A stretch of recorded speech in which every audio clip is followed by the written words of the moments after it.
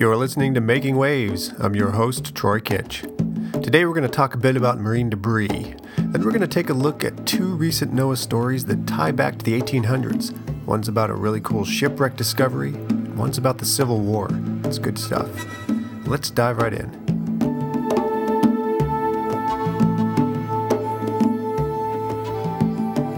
The 5th International Marine Debris Conference is set to take place next month from the 20th to the 25th of March in Honolulu, Hawaii. NOAA and the United Nations Environment Program are co-organizers of the event. Now, marine debris is a big problem around the world. Most people think marine debris is the trash that washes up on the beach, but that's just the debris that you can see. It's also underwater and floating around in the ocean, and it comes in all shapes and sizes, from microscopic ground-up plastic to lost fishing nets and gear. And a lot of it starts out on land.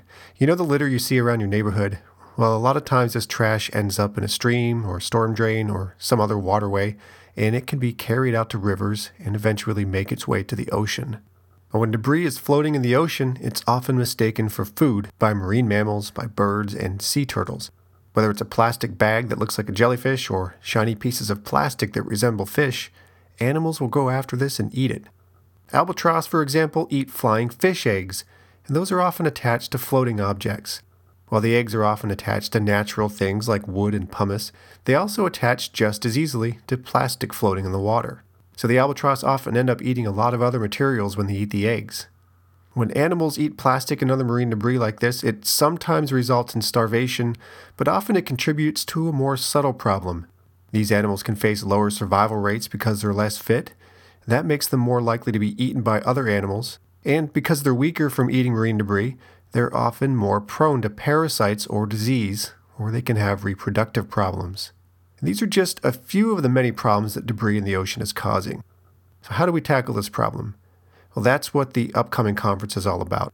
The event is going to bring together international marine debris researchers, natural resource managers, policymakers, industry reps, and the non-governmental community to look at marine debris from a global perspective. Experts are going to talk about research advances, share strategies and best practices to manage the problem, and look at ways that the international community can better work together. How can people like you and me help? We can recycle our trash, reduce the amount of stuff we use, and reuse as much as possible so we generate less waste. And we can help with cleanup in our communities to help keep trash out of the waterways in the first place. If you'd like to learn more about the marine debris problem and the upcoming conference, check our show notes for the links. Archaeologists working with the Ocean Service's Office of National Marine Sanctuaries have found wreckage of a famous 1800s Nantucket whale ship nearly 600 miles northwest of Honolulu within NOAA's I'll be able to say this, really. Within NOAA's Papahanaumakuakea Marine National Monument. The ship is the Two Brothers, and it's the first discovery of a wrecked whaling ship from Nantucket, Massachusetts, the birthplace of America's whaling industry. The Two Brothers ship that was recently discovered was captained by George Pollard Jr., whose previous Nantucket whaling vessel, Essex, was rammed and sunk by a whale in the South Pacific. Sound familiar?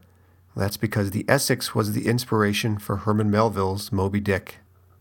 Pollard gained national notoriety after the Essex sinking when he and a handful of his crew resorted to cannibalism in order to survive their prolonged ordeal drifting on the open ocean. After the ill-fated Essex expedition, Pollard went to sea again as the captain of the Two Brothers ship. Just as he did as captain of the Essex, he headed to whaling grounds in the Pacific. But the Two Brothers whaling expedition was once again ill-fated. On the night of February 11th, 1823, the Two Brothers hit a shallow reef off French frigate shoals near the Hawaiian Islands. Pollard didn't want to abandon ship, but his crew pleaded with him, and they clung to small boats for survival during a long and harrowing night. The next morning, they were rescued by the crew of another Nantucket whaler. For the past 188 years, the wreckage of Two Brothers has been lost on the seafloor.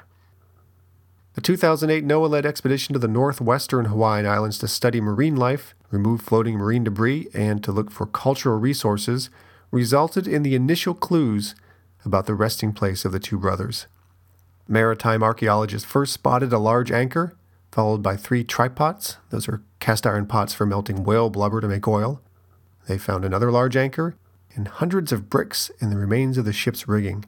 Those artifacts conclusively indicated the wreckage was from a whaler dating to the early 19th century.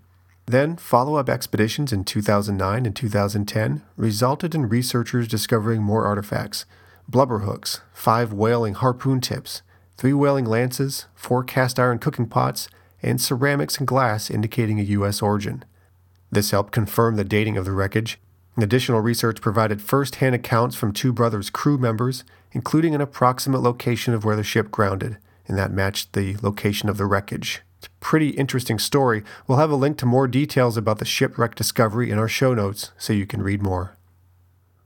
And we're going to stay in the 1800s for our last story today to tell you about a very special map made by the U.S. Coast Survey nearly 150 years ago.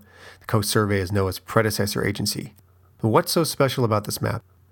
What it shows is the distribution of the slave population in the southern states during the Civil War. And according to both contemporary sources and historians, President Abraham Lincoln used the map to connect military forays to his policy of emancipation. Now, you may take maps and graphs that portray data and trends for granted today, but this was a novel thing to do in the late 1800s. In fact, it was pretty revolutionary. This map was among the first to use shading to represent population, and it helped kick off a new trend in statistical cartography, and it played a role in affecting political change and directing military strategy. Here's how. Cartographers used shading to represent the human population, with the darkest areas of the map showing the highest density slave populations. And a list in the map corner shows the number of slaves in each state, and the proportions of slaves to the total population. So to northern audiences studying the map, it was readily apparent that the order of the list, from highest density to lowest, corresponded closely to the order of secession of southern states. It was clear, in other words, that the first states to secede were those with the most slaves. According to Civil War-era artist Francis Bicknell Carpenter, President Lincoln often consulted this map in considering the relationship between emancipation and military strategy. Carpenter observed that Lincoln would often look at the map and chart the progress of the Union troops in liberating the slaves, a military tactic that was destabilizing the South. It's fascinating stuff, and there's a lot more for you on the web.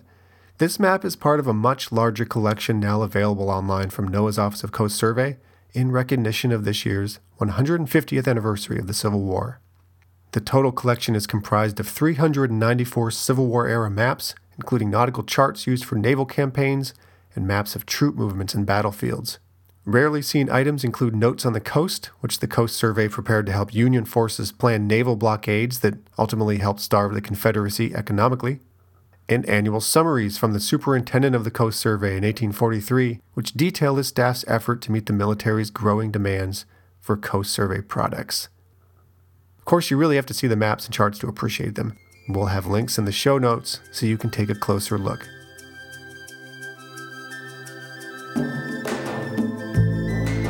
Thank you for joining us this week. You can write to us at nos.info@noaa.gov if you have any questions or comments about the podcast, the National Ocean Service, or the ocean. And visit us online. Our home on the web is oceanservice.noaa.gov. Don't forget that you can subscribe to this podcast on our website so you'll never miss an episode. We serve up a feed for your feed reader, and we're also on iTunes. You can get those links on our website. We'll be back in a couple of weeks.